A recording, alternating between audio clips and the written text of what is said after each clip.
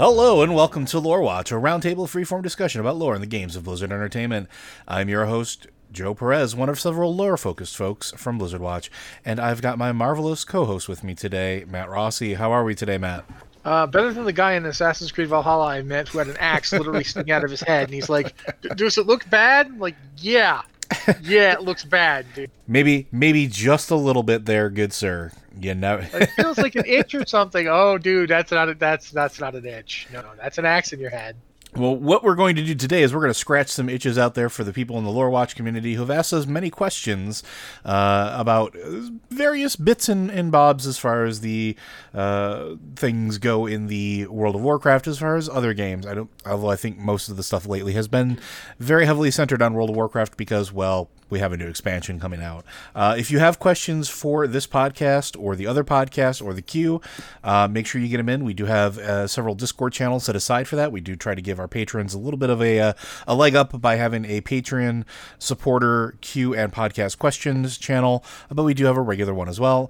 If Discord isn't your thing, you can go ahead and send them in to us at podcast@blizzardwatch.com, where Matt and I will then fight over them to see which podcast gets the glorious question answering rights for your question. And occasionally I will also scour Twitter, which actually our first one comes from today. And this is one from a name that some of you may remember. This is from Adam Haliski. Does the presence of Shadowlands make the Azeroth universe deterministic? Is free will but an orchestrated delusion that is dictated by the jailer? This is a legitimate question from Adam. No, I know. It's also him trying to push his Derrida philosophy junk on me, and I'll say it to you again, as I've said it 100 times, he's a clown, Adam. But to get to the thing, first off, the jailer's not in charge of it. The jailer's the one attempting to break free from it. Mm-hmm. So, if anything, he's the one struggling. He's your Derrida hero. So you should go join the jailer and be evil because that's what rebels against the status quo would do. Oh man, Adam and I used to have such fights about Derrida. But at any rate, to use a more Foucaultian perspective, since the apparatus is imprisoning the jailer as much as it's imprisoning everybody else, and the jailer's entire thing seems to be about trying to break free from what's been ordained for him, whether it's been imposed by the first ones or from somebody else. No, it's definitely not a deterministic take where the jailer dictates it. Absolutely not. He's the one. He's like the first guy to get stuck, and it's his thrashing around that's messing it up for everybody else. If you want to take that perspective, which I do not subscribe to. But if you were going to take that perspective, the jailer would be just as much a prisoner as else. Yeah, now, although this is, at the heart of it, this is a question that I think I've been asked a couple times recently on Twitter or in some private discussions, where it's the idea of the mechanism of death, to sort of expand upon it and go a little bit sideways from what Adam asked here, but it's if the mechanism of death, it being the system that was put in place, usurps the natural order, and by doing so makes it into a relatively free will less system, right? Like, so people have been asking whether or not it's something that no matter what you do, you're going to go to one of these realms and you're going to be harvested. Does that actually matter? But we don't know that everybody goes to these realms. In fact, we don't know the extent of the realms to begin with either. Like, we don't know how many realms they are. We have talked about this before, where when you're sitting in Oribos, you look up, you see thousands of doors. There could be thousands of Shadowlands. There could be thousands of afterlives that you could you could possibly participate in. And there are things that have happened in canonical lore that we don't know what the end result was. Like, I think it was Brinbrad was his name? Yeah, Crusader Brinbrad. Yeah, so like he was picked up by the Naaru and taken by the Light. Where does that go? Because there's nothing in Bastion about that. They don't see Naaru over there yet. We know the Light's there. We know the Light can touch things in the Shadowlands, but is there a special Shadowlands for just the Light? Did that particular process circumvent whatever the normal process would have been when he was selected and taken out of it? All that to say, we don't know. We don't know enough about how things have been set up. And I think it was last week that Matt brought up this wonderful point. It might have been the week before, where we don't know enough about the first ones and how things were sort of set up And if them doing so, if them setting up and ordering the Shadowlands as they've done, or as we've told they've done, actually circumvents the natural order of the cosmos in some way. So we don't know. I have a feeling that that existential crisis and sort of line of thinking will become a very common theme throughout this expansion as we learn more about the first ones, as we learn more about the jailer, as we learn more about what actually happens or what's supposed to happen versus what's been shoehorned in place. But it's an interesting thing, although I will say that I don't think anything circumvents the free will of you while you are alive, so not really sure. I mean, I'm not going to get into the same fights that or arguments that you had with Rossi there, Adam, but I'm not exactly sure that I buy into the whole deterministic society or you know. I think there's thing. Definitely a case to be made for an attempt at a deterministic worldview here, because you've got the Arbiter just deciding, I know better than anything where you belong and just putting you there. I mean, and then you just either you accept it or you get stuck in the maw eventually. So yeah, there's an elements of that certainly, but I think the entire premise of this expansion is one of both Sylvanas and the Jailer in their own ways are rebelling against the quote-unquote order of things, and that order is falling apart. We see it as we go through the various zones in the Shadowlands. The order has been disrupted, and oddly enough, it kind of harkens back to an old quest in Vanilla called Order Must Be Restored. And ironically, in that quest, you killed Nathanos Maris to restore order, because Nathanos was disrupting the order of things.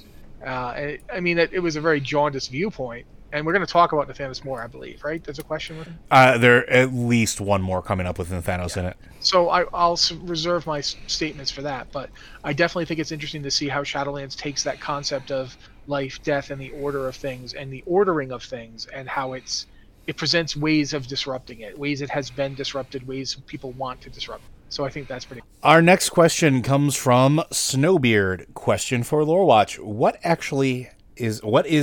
Wow, I can't talk today. Sorry, folks.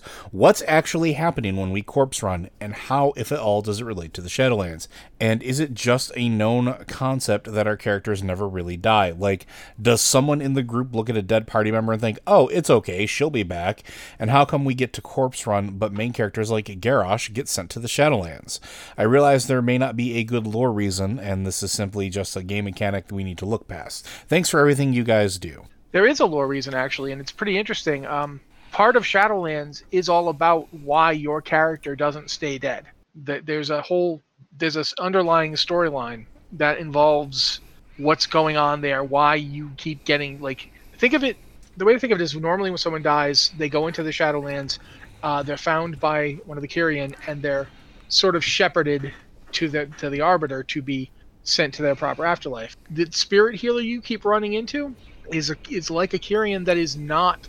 It's sort of like sliding you back over instead of letting you come fully through to be taken to the Arbiter. When you die, you're kind of bouncing off death. Think of it like a spacecraft that's trying to enter an atmosphere, but it's trying to go in too directly. It will burn up. If it tries to go in at an angle, it can bounce off the atmosphere. That's what we're doing with the Shadowlands. And that spirit healer has been very deliberately helping you, because you have a destiny. Yeah, what is it they say that... Well, go ahead. You were saying? I was going to say, what is it that they said? It was like spirit healers are Kyrian watchers, that if a soul's not ready, they return them to life. I think that was like the old statement of it or something like that. That was back when that's 2 BlizzCons ago. Well, not 2 BlizzCons, but the BlizzCon that we had in 2019. Yeah, that was something like that was said. So it's and there's more to it. Like as you go through the various zones, it gets touched upon again. But I'm not going to spoil too much for you. I'll just say that is definitely part of the story. As for generally speaking, people don't do that. Like if you read, there's a story a few years back during Cataclysm that starred Anduin and Varian Wrynn. And Anduin, when he healed, Varian dies in the story, and Anduin heals him. And they don't know if Anduin actually brought him back from death or not. Like they're very, I don't know how, maybe he was just mostly dead. It's a very hard call. Like people, when a healer heals somebody, when you resurrect somebody, it doesn't necessarily turn out to be resurrection. Now, if you did the Blood Knight starting zone, like not Blood Knight starting zone. The if you were a Blood Elf and you played a Blood Knight, a Paladin. Originally, there was a quest where you took light from the Naru and you went out and found a dead Paladin and you raised him with it. And in that case, everybody knew that was a resurrection spell. Everybody knew you brought that guy back from the dead.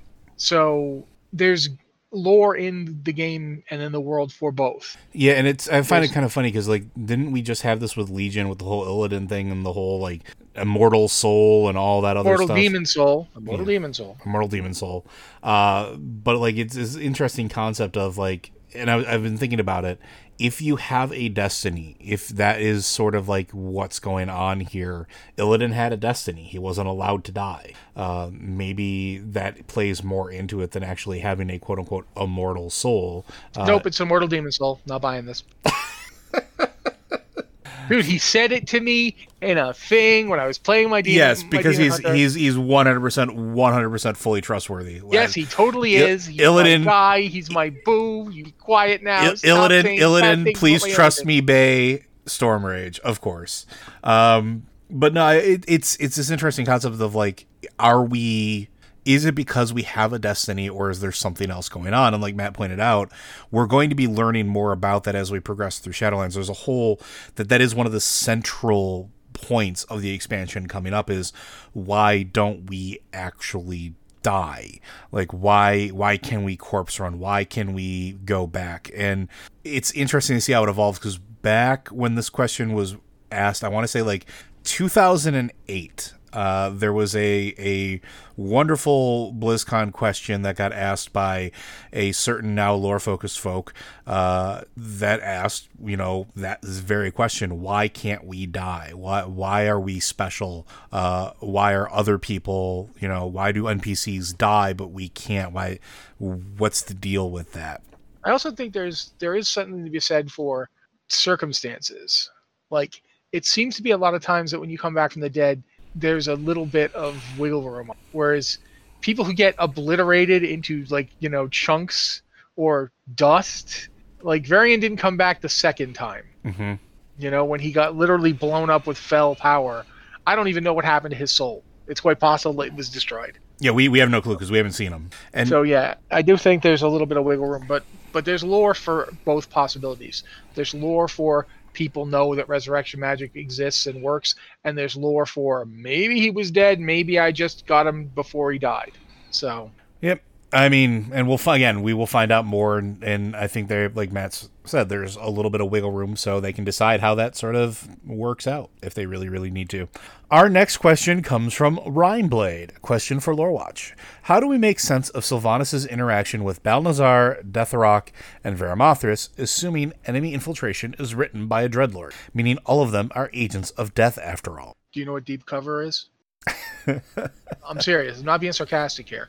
A deep cover operative is somebody who is so deeply inserted into another group's hierarchy that they function as if they are a member of that hierarchy, sometimes going months or years without breaking cover. Or lifetimes, yeah. If you've seen the TV show The Americans, that kind of thing is what I'm talking about, where they're Soviet agents, but they look and act like Americans to the point where their day-to-day life is completely the same as anyone around them. If enemy infiltration was written by a Dreadlord, and if we take it, therefore, that the Dreadlords secretly work for Sire Deathrok, not Deathrok, what is his name? Denathrius. Deathrok. Sorry, guys. But if we take those two things as facts, then they wouldn't break cover for somebody who is not currently in the service of the jailer. When they meet Sylvanas, she's working for Arthas, who is working for the Lich King, who is not currently serving either the Legion or the jailer as far as they can tell. Mm-hmm. So there's no reason that they would break cover. And that was years ago. So now keep in mind that even if we assume that they were working for the, Denathrius and thus the jailer back then, if anything, she was a threat to them. She wasn't on board. In fact, the entirety of the past several years may have been turning Sylvanas into a weapon for the jailer to neutralize the threat she posed. If you think about it, that's actually entirely possible. They used her to help them get rid of the Lich King, and once the Lich King was out of the way and wasn't a threat anymore, and the new Lich King didn't know what was going on, they could then subvert Sylvanas. And I say they, I don't mean the Dreadlords. I literally mean the jailer and Denathrius and the others who work for him. Mm-hmm. So yeah, there's no reason they would have said or done anything differently than they did. They were in deep cover. They were in the Legion. They were doing the Legion's bidding because they didn't want to be seen doing anything else. And the last thing they needed, I mean, keep in mind too, the whole reason that the Lich King even existed might have been the Dreadlords. Because we don't know where Kil'jaeden got that helm and sword and armor from. We just know that the Dreadlords seem to be involved in it. So there's a lot to this, but I definitely think you can't just assume just because, you know, they're all on the same side now, possibly, and we don't even know that that's true. We don't actually know that the Dreadlords are working for Denathrius.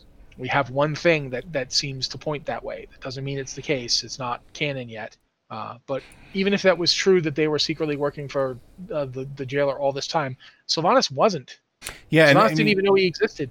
Yeah, and I mean, even we're also making the assumption, I guess, in some of the stuff that started happening, like Wrath of the Lich King, end of Wrath of the Lich King, that people are like, oh, she very clearly, you know, saw the jailer and made a deal then. We don't know that. We don't know when the deal was made. Like I've put forward the idea that the deal wasn't made then. The deal was made after she was shown nothing but despair, darkness, and emptiness awaiting her. Like, it's all this, I think it's all been a long game to get her maneuvered into a position where, like Matt said, she becomes a weapon for them as opposed to against them. There's also the possibility that I don't want to interrupt Joe here, because it's me. There's also the possibility that Sylvanas is playing her own game at the same time. Absolutely, because she is very, very good at playing the long game as well. And it's also something that we don't know what she has gleaned from her interactions with these three over the years. We don't know where she really is standing. She's doing things already that we know that they were not anticipating, such as instead of using the power of the Helm of Domination to shattering the Helm of Domination, which seems to be pretty heavily hinted at that it was not the original intent for anyone for her to do that. It is entirely possible that she's running on her own and doing her own things under the guise, again, of deep cover, like Matt just explained, but going the opposite direction. Not saying that it makes any of her actions right. I'm not trying to be a Sylvanas apologist or anything like that. But it's something to bear in mind that there may be more going on than we realize. But if you look at her past interactions with, you know, any of the Dreadlords, it all seems like it's been subtle pushes and redirection to get her where she needed to be.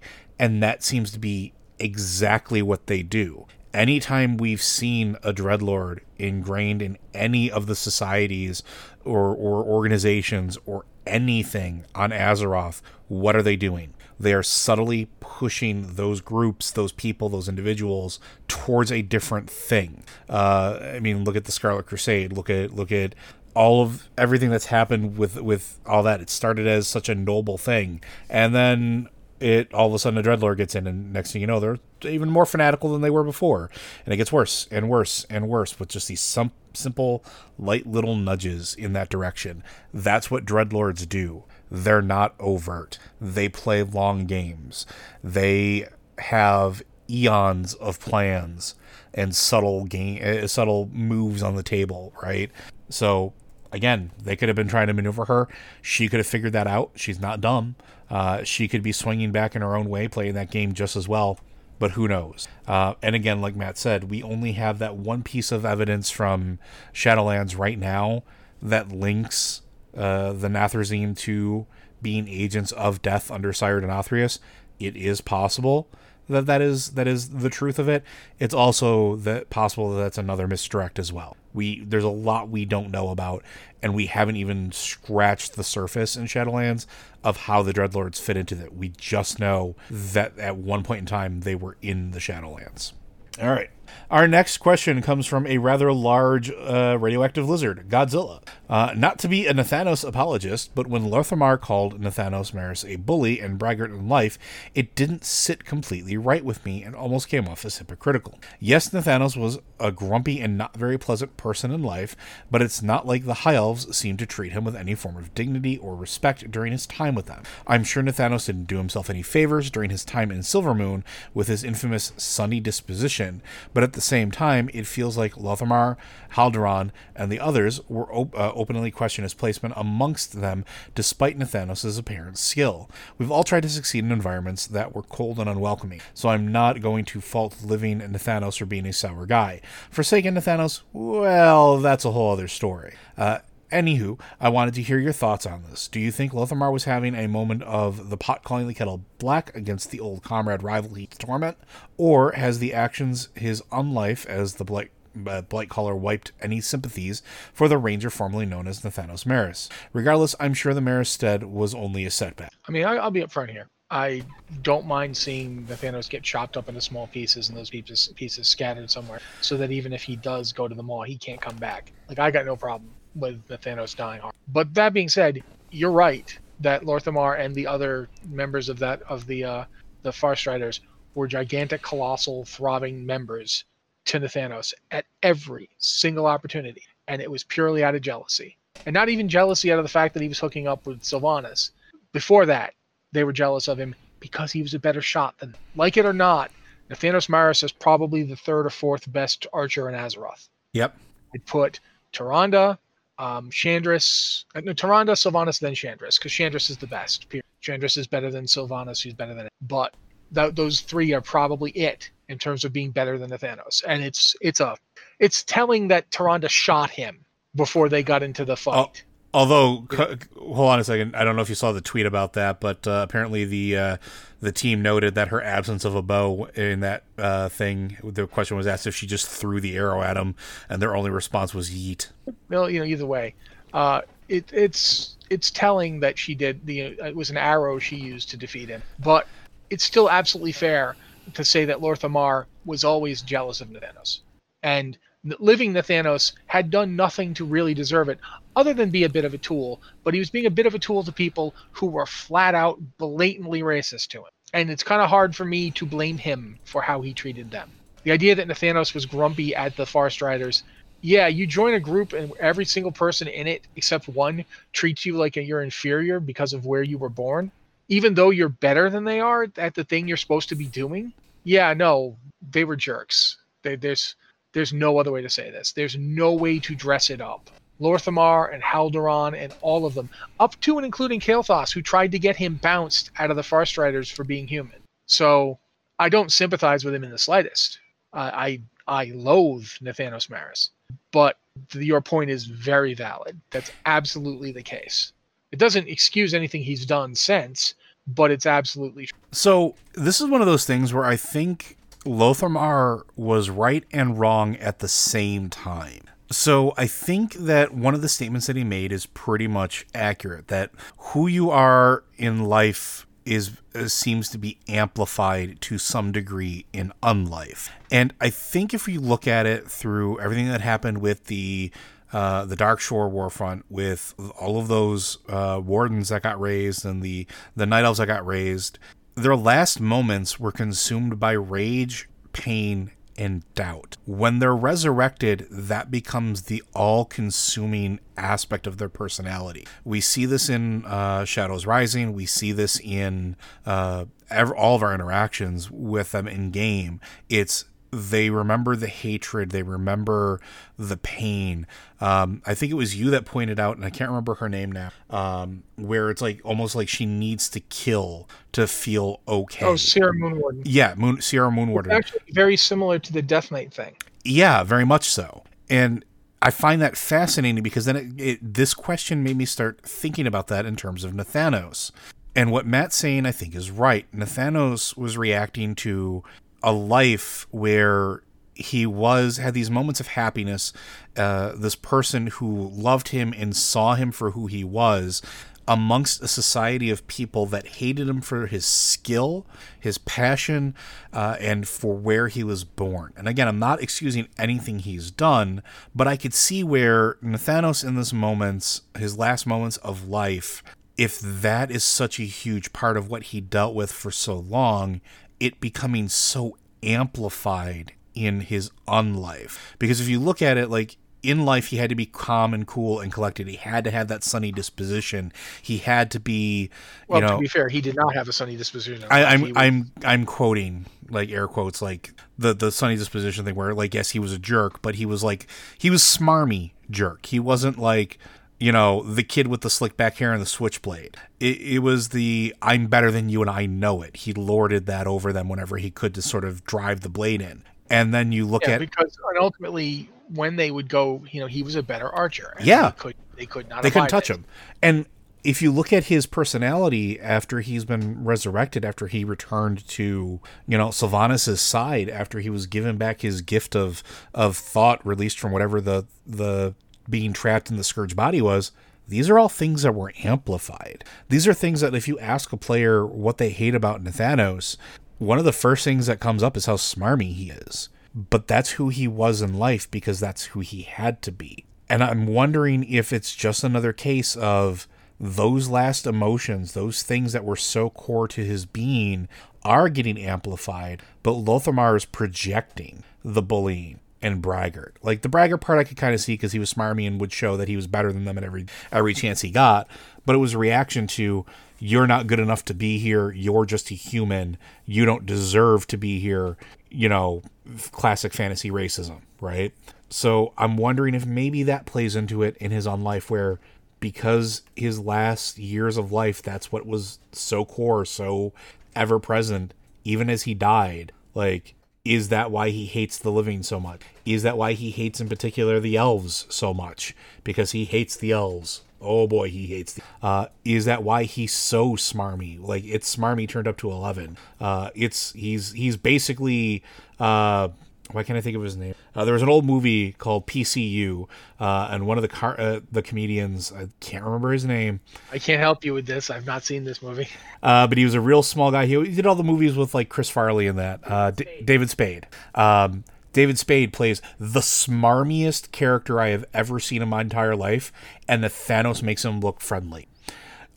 It's not a bad thing as far as characterization goes, but it is interesting to note that those are his traits that get turned up, that get amplified. And even Sylvanas, like, in her undeath, in her unlife, or whatever you want to call it, her aspects of cold, calculating, being that general, she's trying to latch onto that. Even when she starts to feel emotions, she tries to tamper it down, but it's still that hatred, that calculating nature is just turned up to, like, such a weird degree that it's almost like when they're resurrected, when they're brought back into these bodies, they're not fully themselves anymore. They're a shade of their former selves, and it's whatever the last vestiges of their life were, that's what makes up the bulk of their personality. That's what's rebuilt into it. So who knows? But I would agree with Matt that I think it's I could understand in life why Nathanos was the way he was, but I don't apologize or make excuse for anything he did in his. All right, anything else to add to that before we move on to our next one? No, just that it's kind of rich for anybody, for Lorthamar of anybody to complain that somebody else isn't friendly and welcoming. Oh yeah, no, seriously. What was that happened with the Void Elves and everything else? Yeah, I mean, I remember when, before the Void Elves even, the High Elves tried to come back to look at the Sunwell, and if you brought in the Quel'Thalar and you weren't a blood elf, then they basically tossed your ass to the curb super fast. So yeah. Yep. Not a welcoming bunch, Lorthamar and Haldoran. Not the friendliest people. For a group of people that complain about not being accepted. Yeah, go figure. Our next question. My question is, why don't the orcs speak in their own language more often? Or are we simply hearing English for the sake of the players, and they are actually speaking Orcish all along? All I hear from them is Loktar Ogar. Thanks for the insight. Sparta, a blood elf demon hunter. It's probably fair to assume that they speak orc to each other a lot more. Some people make the point that the common tongue of the Horde is probably, I mean, what else would they be? It's not like they're going to be speaking human, or the various human languages are. I guess Lord Aronian, I don't know. But yeah, it's probably fair to assume that if it's Thrall and I can't remember his name. Eitrigg.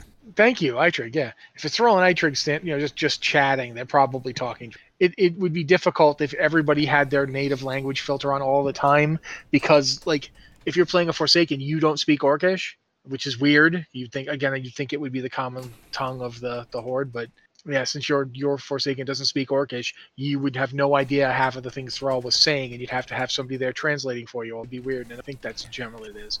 Yeah, and I would tend to agree. And it's also really fascinating because I remember back during the early days of the game where players would flip over from common to whatever the player race language was when interacting in raids or trying to keep things private or whatever, just because for whatever reason, and I don't, this is anecdotal, but I know like my friends, like a bunch of us would play Tauren, like, and so we would have our own little language, and so during raids, if we wanted to like talk but not talk with everybody else, we'd flip over from common to our racial language, but I would imagine that most of what we see is basically game mechanics, and that's why everything is filtered down into whatever the common language of the Horde is. But I do think that it would make sense as far as like society wise, like if you're in Thunderbluff, you're probably not going to hear a whole lot of Orcish. If you are in the Echo Isles, you're probably not going to hear a lot of Tauren language at all. Like it's probably one of those things where in private matters they would speak their own language. Just imagine a bunch of there being like a language club on the Echo Isles and a bunch of trolls learning Tauren, and it turns out it's really hard to pronounce Tauren words with giant tusks coming out of your mouth. So what you're saying is one of the hidden Loa is Duolingo? Basically. But it's like it's like the Tauren hear him talking. It's like, my God, your accent. What's wrong with my accent? Like, what are you doing? It sounds like you're swallowing a watermelon over there. It's like, look, you thought I talk with these big things coming out of my mouth. Why do you think we talk like this? And just, going from there. I hope I just wasn't really insensitive. If I was, I apologize. It occurred to me halfway through that someone with a speech impediment might not think that was funny, and then I feel bad now. But nevertheless, I think that trolls speaking Tauren amuses me. Yeah, that just happened. Yeah, so we're gonna move past that, but yeah, I think it's safe to assume that your races of Azeroth speak their own language among their own people probably pretty frequently. And as somebody who is from a multicultural background with growing up speaking multiple languages, I can tell you that it's kind of called code switching, like it, but it's like, yeah. Haven't you talked about that? Sometimes you'll be speaking and you'll switch. You aren't really thinking about it. Yeah. So like, and it's very. And I would have, in my mind, and I don't know if this is accurate, and Blizzard can tell me I'm wrong, but I would think that it's almost like that because like when I was with my Puerto Rican family, slipping into Spanish was second nature. When I was with my Italian family, switching into Italian was second nature, even though it's not my primary language. It's just because you go into that mode and your brain just starts making the necessary connections to switch. And if you think about it, your characters in Azeroth are all multilingual for the most part, with I think the exception of humans. I think humans don't speak a second language, which is weird canonically, but I would see that it's probably something similar for them where, when dwarves are hanging out with dwarves, they're probably speaking dwarvish without even thinking about it. But when they start dealing with humans, they start having to switch back into common, even if it's not 100% common all of the time. So, I think the races of Azeroth code switch when necessary. Our next question, quick and simple one. We all know that Sylvanas does not deserve a redemption arc and that she needs punishment. Personally, I cannot see a better punishment for her than to serve as a Valkyr ferrying souls for all eternity. For all her struggles from freedom of servitude, what could be more fitting? And I can hear you people saying already, that's a noble service of the Kyrian, it shouldn't be punishment, except to ascend, they forget their past lives. Clearly, Sylvanas would be forced to retain. Azimuth, Night Fallen Elf of Area 50. I don't like this. Oh, the idea that, if somebody has done horrible things because they were upset or afraid to be enslaved, that the proper purpose is to make them a slave.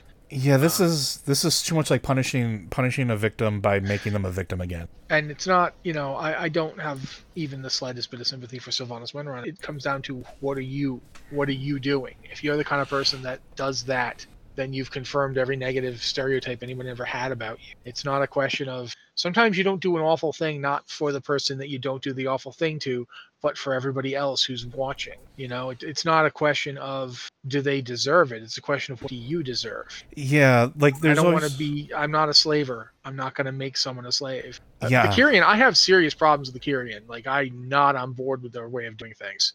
I feel like that, the whole thing about ferrying souls, that doesn't really bug me, but the thing where they strip you of your identity, that definitely does. That needs to go. Strip you of your identity and knowledge in order to serve. Like, yeah, that's not that. I am not on board with the Kyrian approach, even when it's applied to anybody, much less Sylvanas. And I get you're saying that Sylvanas wouldn't be stripped of identity. No, this is bad.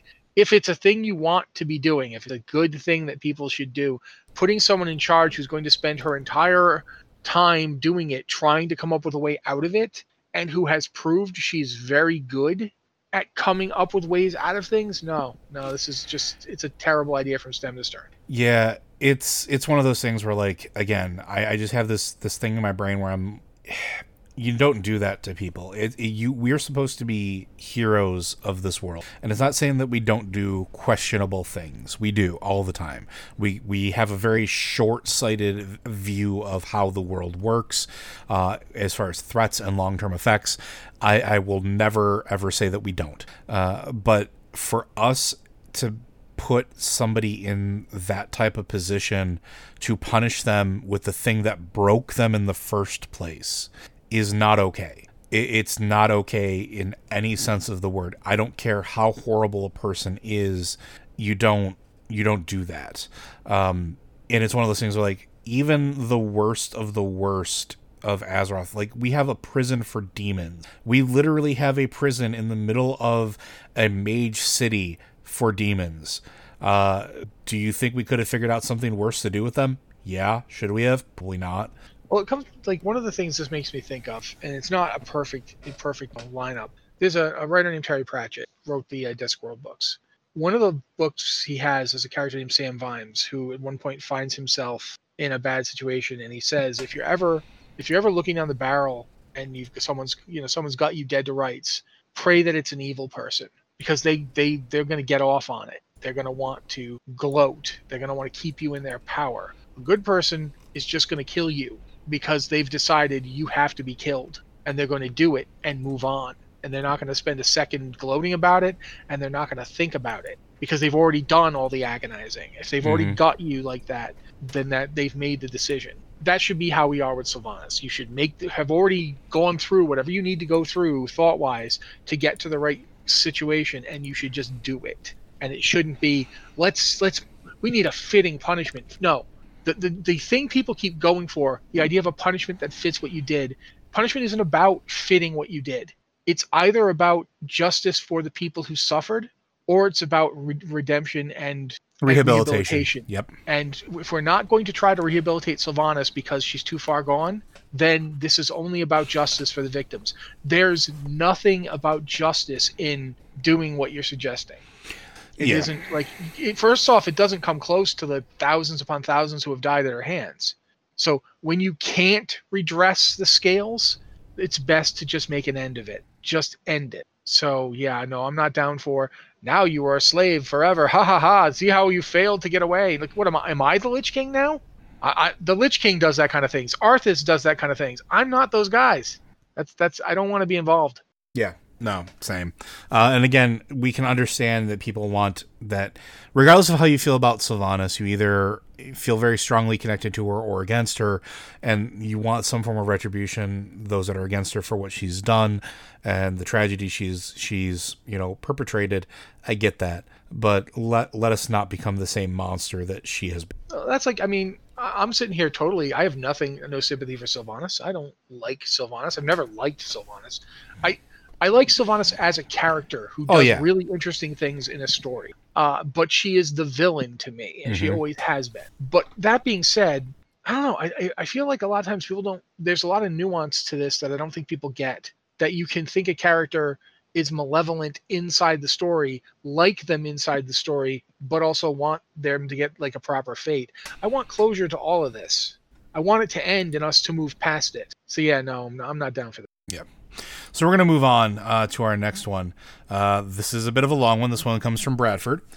Questions for Lore Watch. I've been hoarding these for a while, so feel free to pick and choose what to answer. And I apologize if these have been answered at a past time. Well, if they were, we'll let you know. What was Illidan doing in Outland that required us to go take him out? If the Light knew that he was destined to be a hero, why did Adal let us go try to kill him? Can we break these up and answer them separately? Yeah. Okay, because I want to answer this one really fast. I know. Adal was not talking to Zira. They'd been separated for untold thousands of years. Zira took the Draenei that wanted to go fight an eternal war, and she went off to fight an eternal war, while Adal took the Draenei, the civilians, the majority of their population, and ran with them. So the two were not in contact. That's take one. Take two, Zira didn't really know exactly what she was doing with Illidan. She didn't know where he was, or it took her a while to find him. Oh yeah. That's number two. Number three, Illidan was setting up a mass sacrifice that was horrific. Yes, he was fighting the Legion, but he was very much the kind of guy who thinks, all right, I need to win this war, so it's acceptable for me to kill thousands of people who are on my side, as long as millions of people will survive because of what I did. Illidan is an ends justify the means kind of guy. And he attacked Shattrath. He sent forces to attack Adal and the Naaru that were there. So he started it. They were fighting back. As to what we were doing there, we went there because we knew that the Legion was going to come through that portal and attack our world. We were attempting a preemptive strike. Once we got there, Illidan and his Illidari were the ones attacking us, just as much as the Legion. When you go to Hellfire Peninsula in Burning Crusade, there's Illidari taskmasters enslaving the Broken right there. Yep. Just as much as the actual Legion. The Illidari are there, and they're not being friendly. They're attacking. So Illidan sort of set himself up as I can't work with anybody. It's pretty clear that he was kind of spiraling. Every run-in you see with him, sure, he had a plan, and sure, he was executing it, but he was also being paranoid and delusional, and he knew what Kael'thas was doing and didn't do anything about it. Illidan was kind of, if you read the Illidan novel, he was very monofocused, and he was kind of off the rails. I was just going to say, if you really want a really good long-form answer to your question, read the Illidan novel. It will give you a whole lot of insight into why we absolutely had to do what we had to do. It is a great source of information. But yeah, everything that Matt said is accurate. I don't disagree with any of it. The next question from this. If our characters are the only things able to escape the Maw, how did the Helm of Domination and Frostmourne get out? If I recall from hearing somewhere, the Maw is where they were created. Someone, I'm assuming the Dreadlocks, I'm guessing he means Dreadlord, had to get them. So we don't know where they were created. We don't know specifically what forge they were created in. We knew that they were created in the same manner as the rune weaponry and soulbind items that we've seen in Maldraxxus, but also in Torghast, where the rune carver is.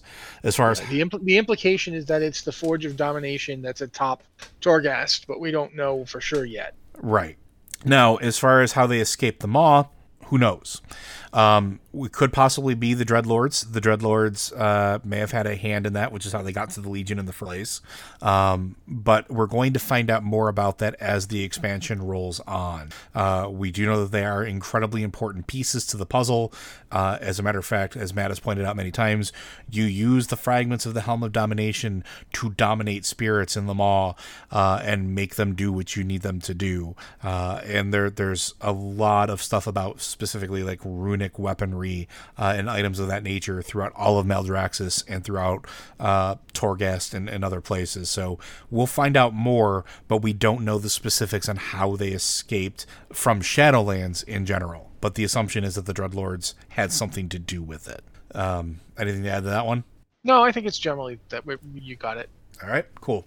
Next one. Relating to the Lich King and his sword, because of Bolvar, we know that the Lich King doesn't need Frostmourne to function. So why did the Legion put both the helm and the sword in the Frozen Throne?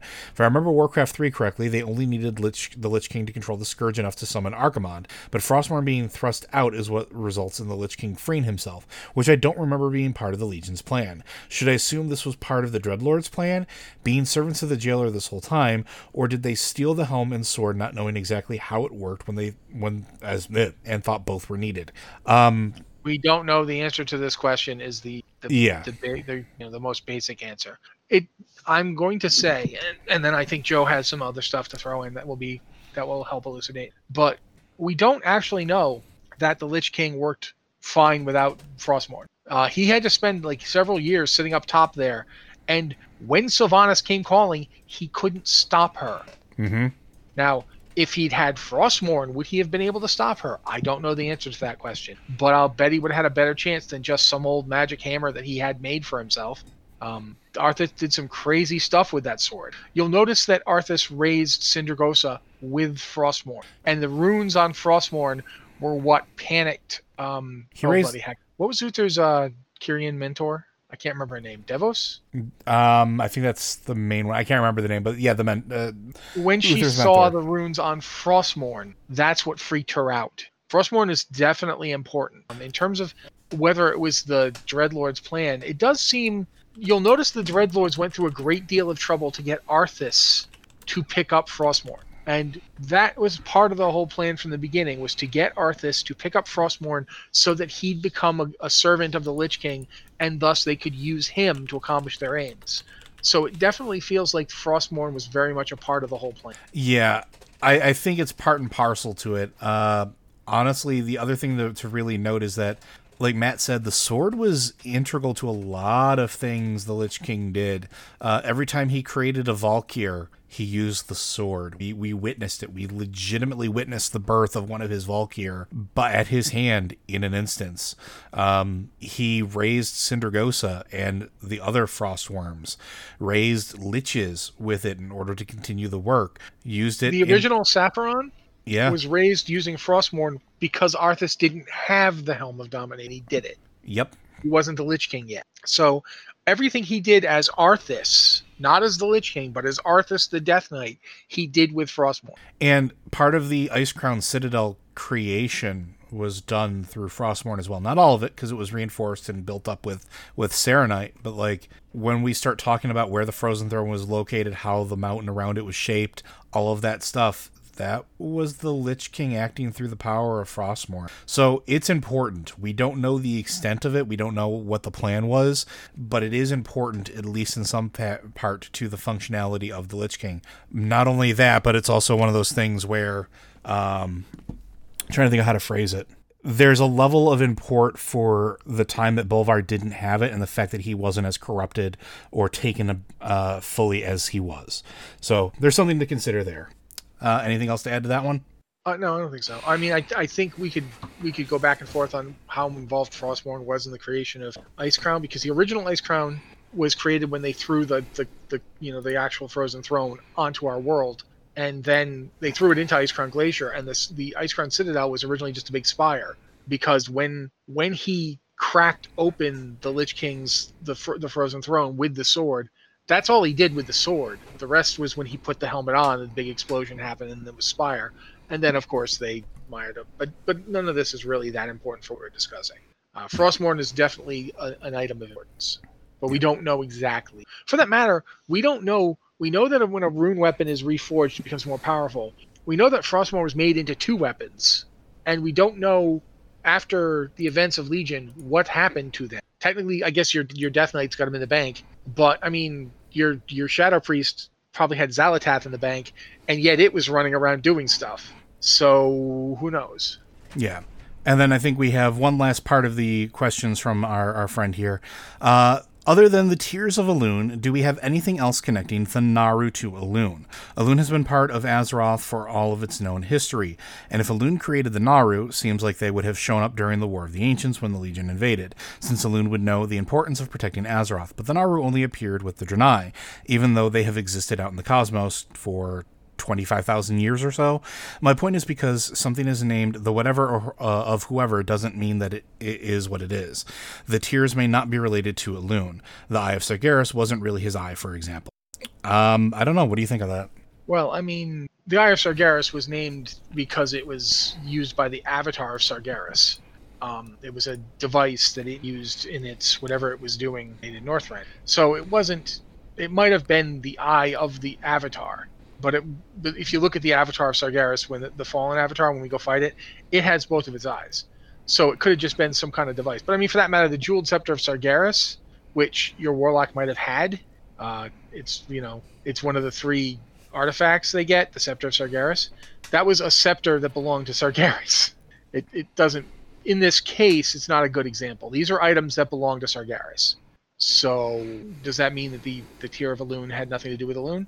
It seems unlikely, because the High Priestess of Elune didn't seem to have a problem with it. Like, seemed to view it as an artifact related to Elune. Yeah, and we know that Elune, it doesn't just exist on Azeroth, because we know in Shadowlands we will meet a Night Warrior, one of the first Night Warriors known, who served Elune on another world. So if the Naaru were out there in the cosmos, yeah, it's unfortunate that this world that Elune has worshippers on is getting invaded, but worlds are getting invaded everywhere.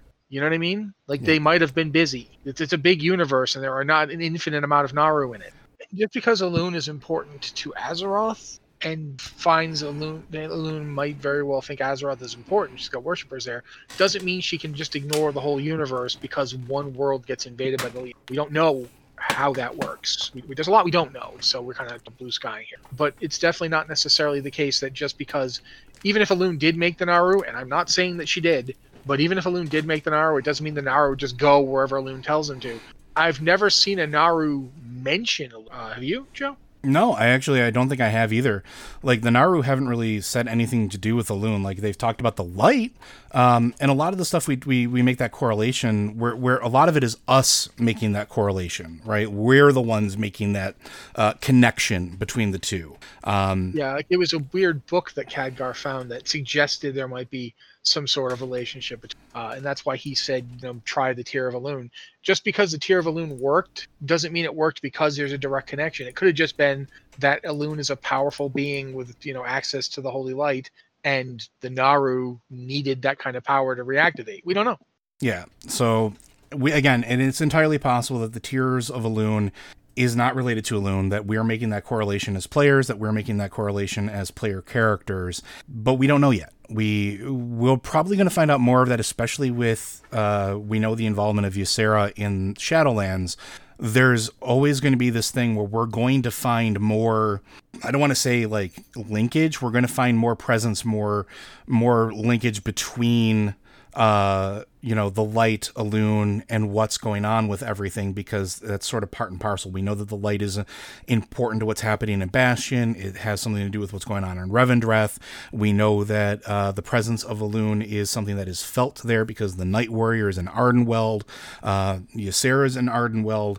We're going to find out a whole lot more. It's just a matter of, the specifics about it. Is it possible that the Tears of Elune is just something that has been credited to her? No, I don't. It is possible, but like Matt pointed out, I think the priestesses who are sort of in tune with Elune would kind of get the resonance, right? Like, that's one of the things that magic sort of has a feel to it in Azeroth. And you hear this in various books, the stories, interactions with NPCs. They can feel wrongness in magic. They can feel if it's arcane. They can feel sort of the shamanistic magic of it. They talk about how magic feels. And so, like, I would think that if it wasn't part of Elune, that I think that the priestesses of Elune would know. I think they'd have a leg up on that. So... But I think that's it, unless you have anything else to add. I mean, let's be honest. We both almost always have more we could add, but I think it covers. You're basically. I just want to say it's possible that the Tears of Elune have nothing to do with Elune. It's possible they do. I don't know. I've always wanted to know why it's a bunch of stuff from a bunch of Titans and then Elune. That's always been interesting to me, but I don't know. Yep. So I think that's going to do it, though, for us today. Blizzard Watch is made possible due to the generous contributions at patreon.com/BlizzardWatch. Your continued support means this podcast site and community is able to thrive and grow. Blizzard Watch supporters enjoy exclusive benefits like early access to the podcast, a better chance at having your question answered on our podcast or the queue, and an ads-free site experience. And for you, the listener, Blizzard Watch... of Blizzard Watch, Audible is offering free audiobook download with a free 30-day trial to give you the opportunity to check out their service. You can actually use this this is a wonderful opportunity to catch up on Illidan or Shadows Rising, to learn more about some of the questions and answers that we provided earlier today. You can download many of Blizzard's titles, as well as thousands of other books and titles, at blizzardwatch.com/audible. And again, if you do have questions for us in the future, be sure to send them in to us. We do have the several Discord channels set aside specifically for this. Please be sure to send them in to us, either the podcast patron and queue question or the regular question one, or send them in via email at podcast@blizzardwatch.com. Thank you very, very much, and we'll see you next week.